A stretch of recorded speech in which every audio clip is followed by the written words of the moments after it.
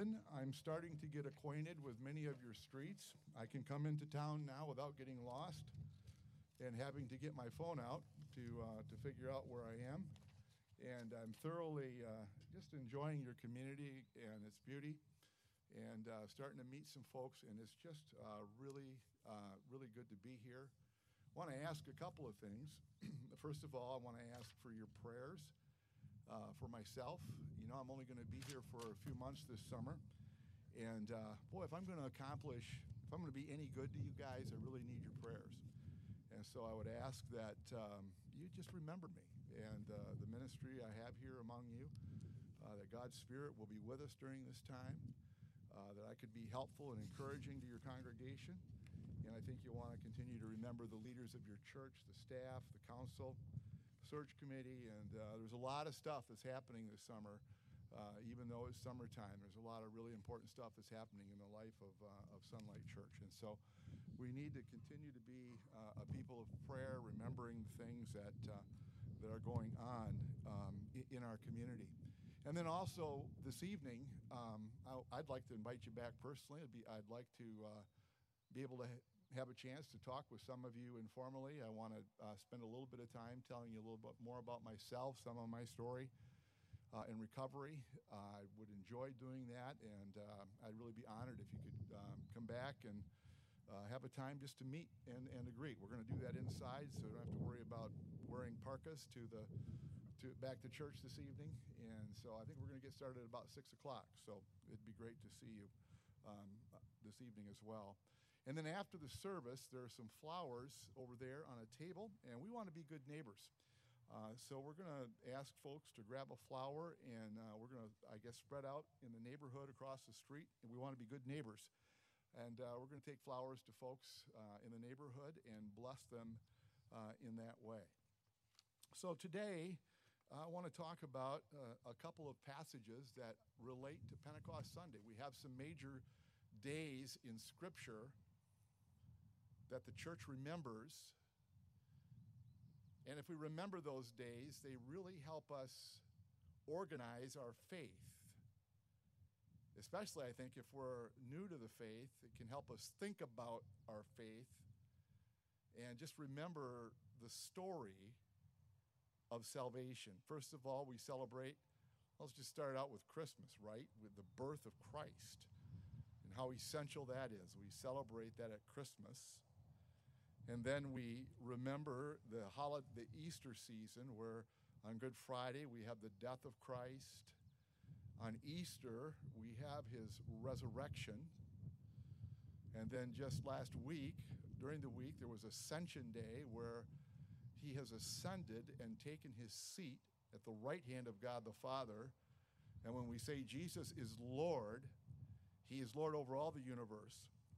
And then today is Pentecost Sunday, 50 days since his resurrection, where the third person of the Trinity, Father, Son, and Holy Spirit, the Spirit of God, was given to the apostles and to the church for God's missionary movement to the world. And so I have an Old Testament passage I want to reflect on for a couple of minutes, and then a New Testament passage, actually the Pentecost story itself.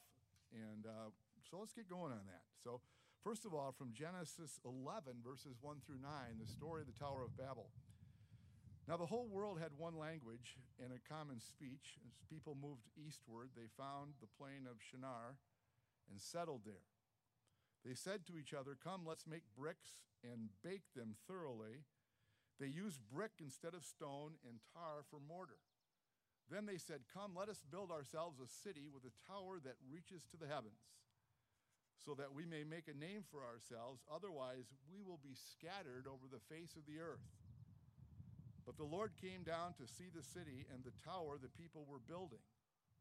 The Lord said, "If as one people, speaking the same language, they have begun to do this, then nothing they plan to do will be impossible for them. Come, let us go down and confuse their language so that they will not understand each other." So the Lord scattered them from here all over the earth. They stopped building the city. That's why it's called Babel, because the Lord confused the language of the whole world. And from there the Lord scattered them over the face of the whole earth. so we'll stop right there. Remember my daughter Rebecca's wedding. It was about 5 years ago. And I remember talking to the limo driver on that day, and it was his third wedding in 24 hours. So this poor guy was exhausted. I kind of felt sorry for him, and so I said, is there anything I could do for you or get for you?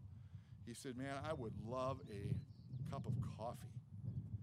And she got married at where I went to seminary, in the chapel at Western Seminary, and there wasn't any coffee-making things available. So I went to one of the groomsmen. Now, I realized this was risky because he had a headache from activities he had engaged in the night before.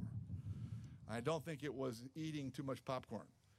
So I kind of, hey, are you awake? I did that softly and nicely. I said, I have one job for you today. Can you handle it? I have one job for you today. I said, I think so, sir. I said, here's a $5 bill, and I need you to go into Holland, actually we were in Holland. I need you to find a coffee shop. There's several of them, and I need you to get a fresh cup of coffee and get it for the limo driver. That's all you need to do. That's your only job you have to do all day. Can you do that for me? I said, yes, I can. Now tell me, what are you going to do for me? He says, I'm going to get a cup of coffee, and I'm going to deliver it to the limo driver.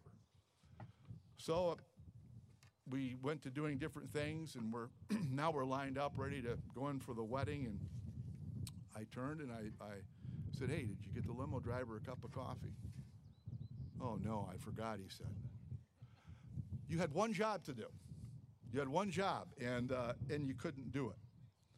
Now, this may be a bit of an oversimplification in our passage, but to this point in the book of Genesis, in the first 11 chapters, humanity has basically had one job that God has given to them.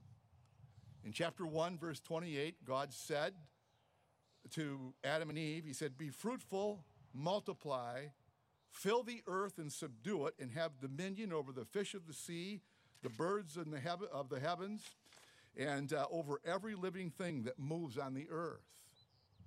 Then, right after the flood, in chapter 9, verse 1, God said this to Noah. He said, and God, the text says, and God blessed Noah and his sons, and he said to them, be fruitful and multiply and fill the earth. And then a few verses later, God is talking to Noah's sons. In verse 7, and you be fruitful, multiply, teem on the earth, and multiply on it. So they are given one job. Humanity is called to go and to bless the earth. But by the time we get to our passage in Genesis 11, they're not willing to go and bless. Their desire is to sit in safety and gloat, perhaps even sit and practice injustice. It's the story of the Tower of Babel. And we see instead of obeying God's command, they've developed a plan B that they think will work better for them. Verses 1 and 2 of chapter 11 says, the whole world had one language and a common form of speech. As the people journeyed eastward, they found a long level plain to the land of Shinar, and roughly it's the land of Babylon that they're talking about here, kind of where Iran is today. And they really liked it there. They said, this is good stuff. We like it here a lot. The text says they settled there. Now, the word settle means they put their butt down with no intention of getting up. Have you ever been to a place, an event, where seats were precious and you sat down, right? And you were not going to give that seat up. I think that's the meaning here. Humanity settled there. Sit down. No intention of getting up. And they said, come, let us build for ourselves a city and a tower whose top will reach to heaven. And then let us make a name for ourselves lest we be scattered over the face of the earth. Just the opposite of what God said. So the people of the earth, to this point, they have one language, so there are zero communication problems. All of them share the same purpose. The immediate goal was to build a tower, build a great city, and make a name for themselves. So I think the really big deal here is let us make a name for ourselves.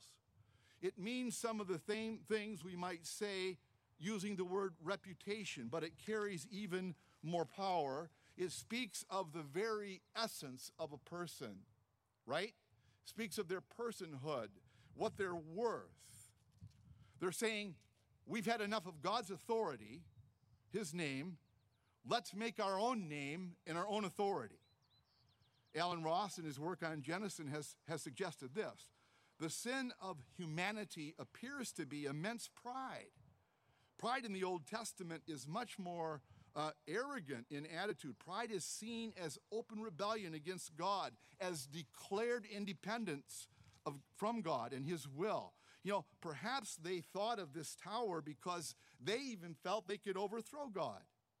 Perhaps they thought collectively in their greatness, they would be so great they didn't need God and they could get to heaven and challenge God for his mastery of the earth.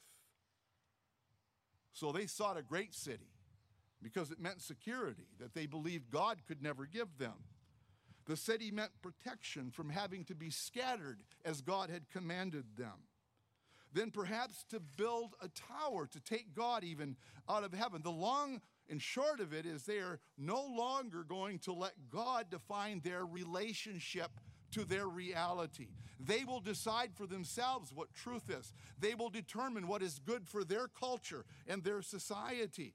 This is a society that has such hubris that they are quite convinced that they can replace the divine to the dump with God. We don't need him. So by the time we get to verse 5, they finally have God's attention. Now, the writer here has a great sense of humor. Okay? But the Lord came down. The Lord came down. Humanity, think of it. Humanity in its greatest accomplishment, in its greatest arrogance, the Lord needs to condescend to see it. The Lord came down. He had to bend down to see it. God must condescend. God must lower himself to see their challenge and their greatness. Psalm 2 speaks of the kings of the earth in rebellion against God, and the psalmist says, he who sits in the heavens laughs, and he holds them in derision. The story continues. And the Lord said, if they've begun to do this as one people, speaking the same language, then nothing they devise will be beyond them. Come, let us go down and confuse their language so that they will not understand one another's speech. Verse 8 says, so the Lord scattered them over the face of the earth. They stopped building the city. That's why it's called Babel, for the Lord confused their language, the language of the whole world. And from that place, the Lord scattered them over the face of the whole earth. You see, God is saying something profound here, that they speak the same language, then nothing they devise will be beyond them, so he confused their language. Now, there is some debate here, exactly what does God mean, that there's nothing that will be beyond them. Now, I don't think for sure what God doesn't mean here is that he's afraid that humanity is actually going to be a challenge to him. Okay, that somehow he thinks I better snuff this out before these people actually do get strong enough to overwhelm me or overthrow me. Here's where I land. Okay, and this is contested, but I tend to fall in this direction. Some scholars think that it talks earlier in the passage about baking and making bricks with mortar, that in the unified one language and leaving God out of the picture, that already at this point in Genesis, slave labor has been introduced into the picture, and this is a society that's already practicing injustice and slave labor. And so in determining to leave God out of the picture, speaking this one language and this unity that is saying no to God and leaving God out of the plans, humanity would form an evil so great that it would turn in on itself and it would destroy itself.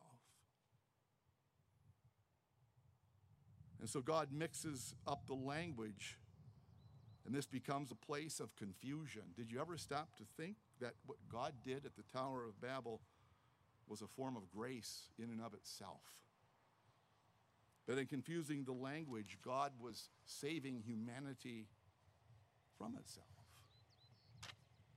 And so, friends, the clear warning of the text is the danger of constructing an existence around a center that doesn't have God, around a life that doesn't have God at the center, and is comprised of only human ambition and what we want to achieve. And that's everything I think our culture is telling us, that it's about us, it's about me, it's about my shtick, and it's about my image, and it's about my Facebook page, and how much fun I'm having, and it's what I'm accomplishing, and what I'm purchasing, and what I'm giving, and how important I am. Way back, centuries ago, when I was in college, it wasn't another century, come to think of it. 1979, I had a class in college called Ministry and Media. Now, can you imagine a class in 1979 called Ministry and Media?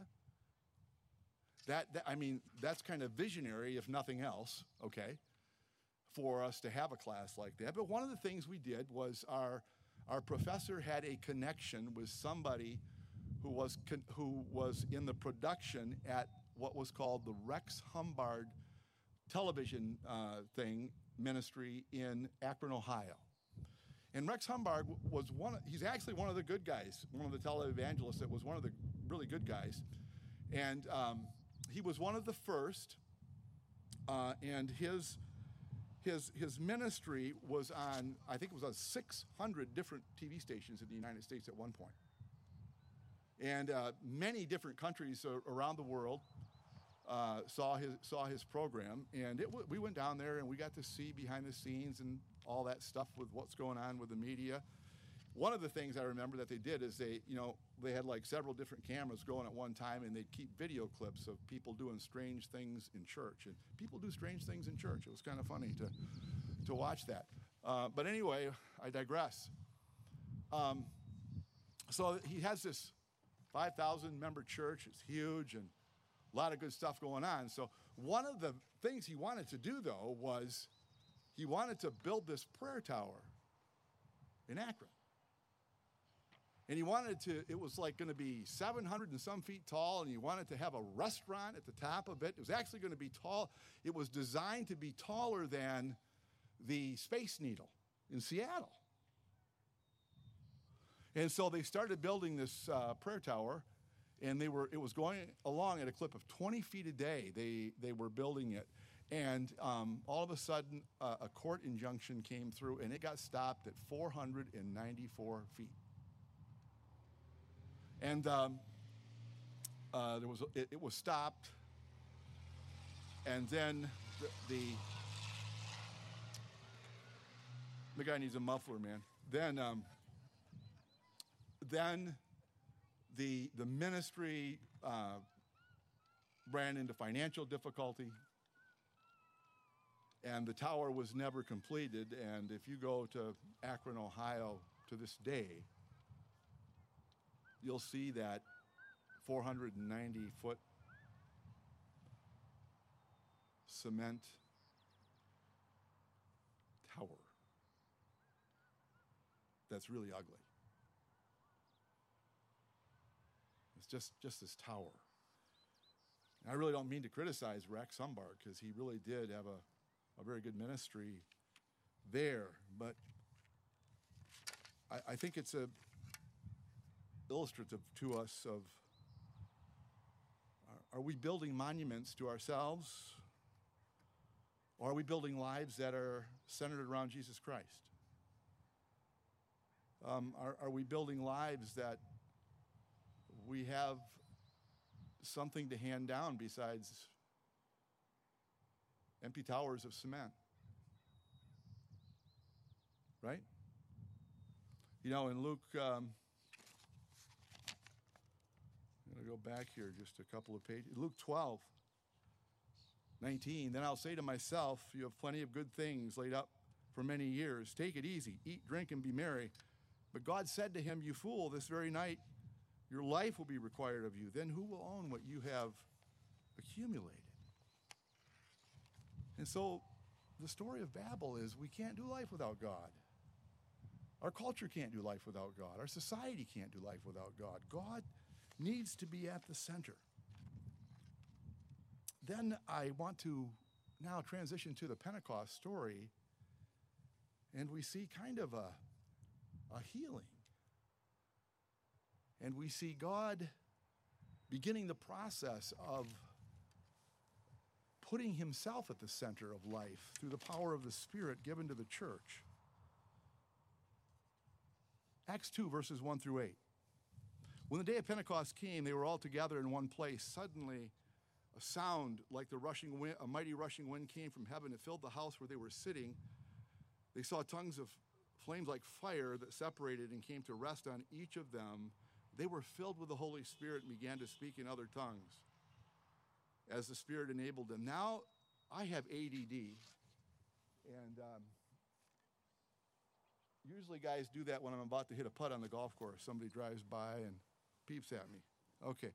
Now they're dwelling in Jerusalem, God-fearing Jews from every nation under heaven. And when this sound rang out, a crowd came together in bewilderment because each one heard them speaking in his own language. Astounded and amazed, are not these men who are speaking Galileans? How is it then that each of us hears them in his native language? So, as Luke writes his gospel and the book of Acts, Luke does so in such a way that he frequently draws connection between what God has done in the Old Testament and what he's doing in the life of Jesus and through the life of Jesus. And it's not a universal thought, but I think most scholars and many prominent figures throughout the history of the church, including St. Augustine and John Calvin, believe that Luke constructed the story of Pentecost as God's alternative to the Tower of Babel. Kind of a reversal, so to speak. And we wonder, how could there possibly be a relationship? Let's look at some of the similarities or dissimilarities that are going on here. First of all, notice in sending the Spirit, empowering the apostles to speak in other tongues that they didn't know, Jesus is undoing the confusion of tongues in Genesis 11. Think about this now. In the Genesis story, there's rebellion against God, the people are seeking to make a great name for themselves, and everyone spoke the same language.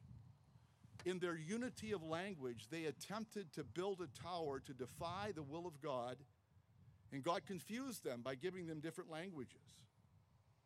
However, in Pentecost, the apostles are in a room. They're praying to God, and they're surrendering their hearts, and they are begging God to empower them to be able to do God's will.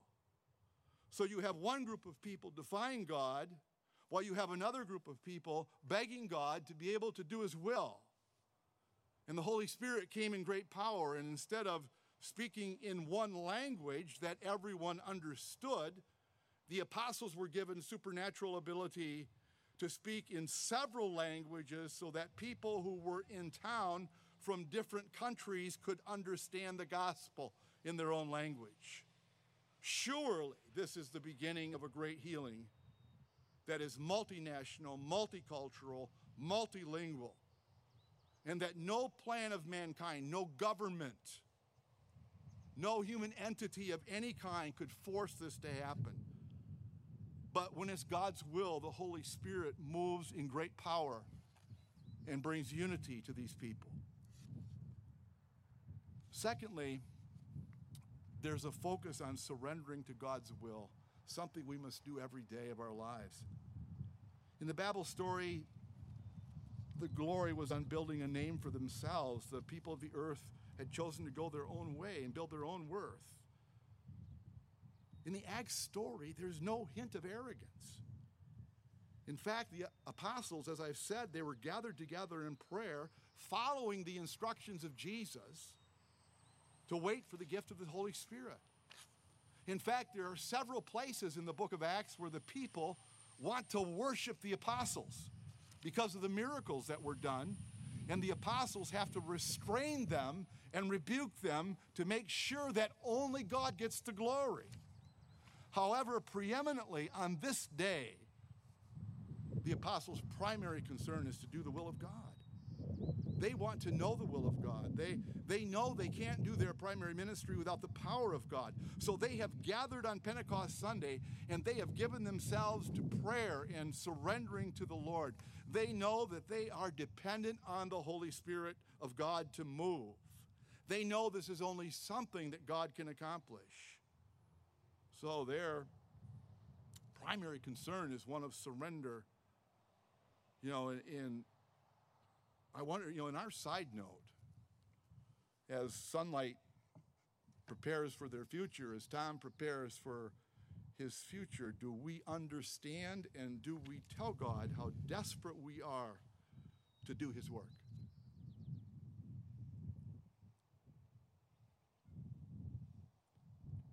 We've had disappointments and we've had hurts. All of us have. But can we still say on our knees, God, we are so desperate to do your work. Show us your will. And God, please send your Holy Spirit on us to do your will, that we may understand and be empowered to carry out your work. And God, work mightily among us. And then lastly, there's the embrace of God's mission. Fundamentally, God is a missionary God. The 3 marks of the church are what? We say in the Belgic Confession. If you're not familiar with that, that is a statement of faith in the Reformed tradition. The 3 marks of the church are the preaching of the word, the celebration of the sacraments, and the exercise of Christian discipline. I think if we could talk with the reformers today, we would encourage them to say one of the marks of the church probably should be with those 3: mission. The church is not the church if it's not engaging in God's mission in the world, because God is a missionary God. So Jesus had told them that Jerusalem, the place where they were waiting, would be only the beginning of a much larger journey to Judea, Samaria, to the ends of the earth. And so they waited for power to become witnesses, for the power to be scattered. One group wanted to not be scattered. They wanted to hide. The other group is praying for power to be scattered. And so in Acts, they're waiting and they're knowing that they will go. They heard the last words of Jesus. All authority on heaven and earth has been given to me, therefore go and make disciples of all nations. And so it's clear in Acts 2 that in the coming of the Holy Spirit, the apostles were empowered to speak to people from different countries who spoke different languages, who lived in different cultures, and so they could understand the message of Jesus. In Genesis, diversity without God brought confusion. In the book of Acts, diversity with the language and power of the Holy Spirit brought unity in the name of Jesus. In Genesis, diversity caused people to be confused and alienated from each other. In the book of Acts, in the power of the Holy Spirit, the diversity of language brought unity of love and understanding in the name of Jesus. Man, the church is about its mission as fire is, about burning. So are we building monuments in this place, or are we building missionaries? Are we building a fort to maintain, or a base from which to commission and to send? Are we living lives aimed at fulfilling the pleasure of God and God's mission to the world? I believe that God is calling Sonlight Church to live for God's mission. And we need to have that willingness to be scattered as a church to fulfill that mission. I want to just share one story with you in closing and it's just an anecdotal story that I think is a work of God, a work of the Spirit that only God can do. I was a pastor of a church in Jenison, and Jenison is a suburb of Grand Rapids, which is a large city. We had one African-American man in our congregation who had been married to a Dutch lady from Canada. And they had a beautiful, wonderful marriage. They were married, I think, for 55 years before he passed away.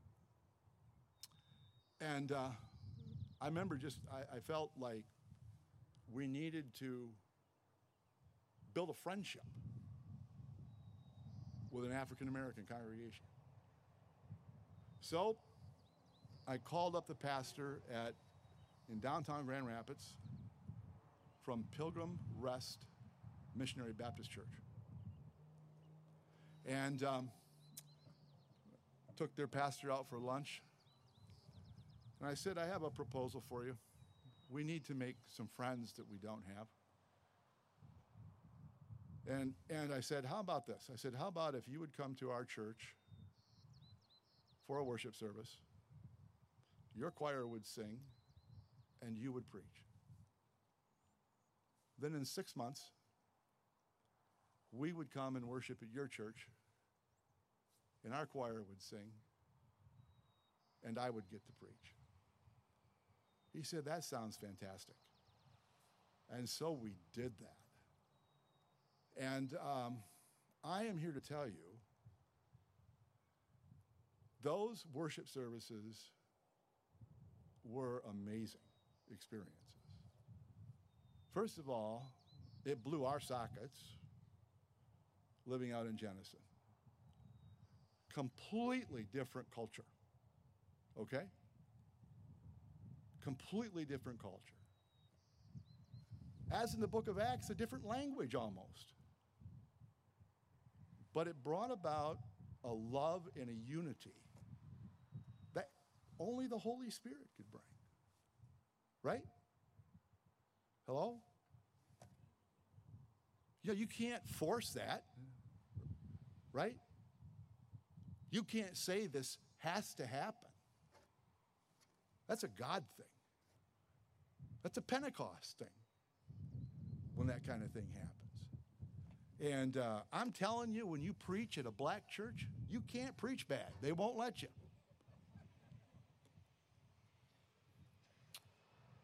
And that was, that to me, that was one of the living realities of the Pentecost experience for me personally that I got to live out, and I'll never forget it. And I think it was healing for their congregation as well. I'd love to tell you more about that story, but we need to move on. So let's close in prayer. Let's do that. God, we thank you today for Pentecost Sunday, the power of God's Spirit to miraculously call people to Jesus Christ. God, we know in heaven there will be people of every tribe and tongue and nation that worship you and call upon your name, and what a beautiful thing that will be. And so, God, we surrender to you today. Lord, we need a filling of your Spirit in our midst, in our lives. We long to be a church that is eager to see what you have for us in the future. Help us to be filled with hope. Help us to be filled with the Spirit of God and embrace your call. In Jesus' name, amen.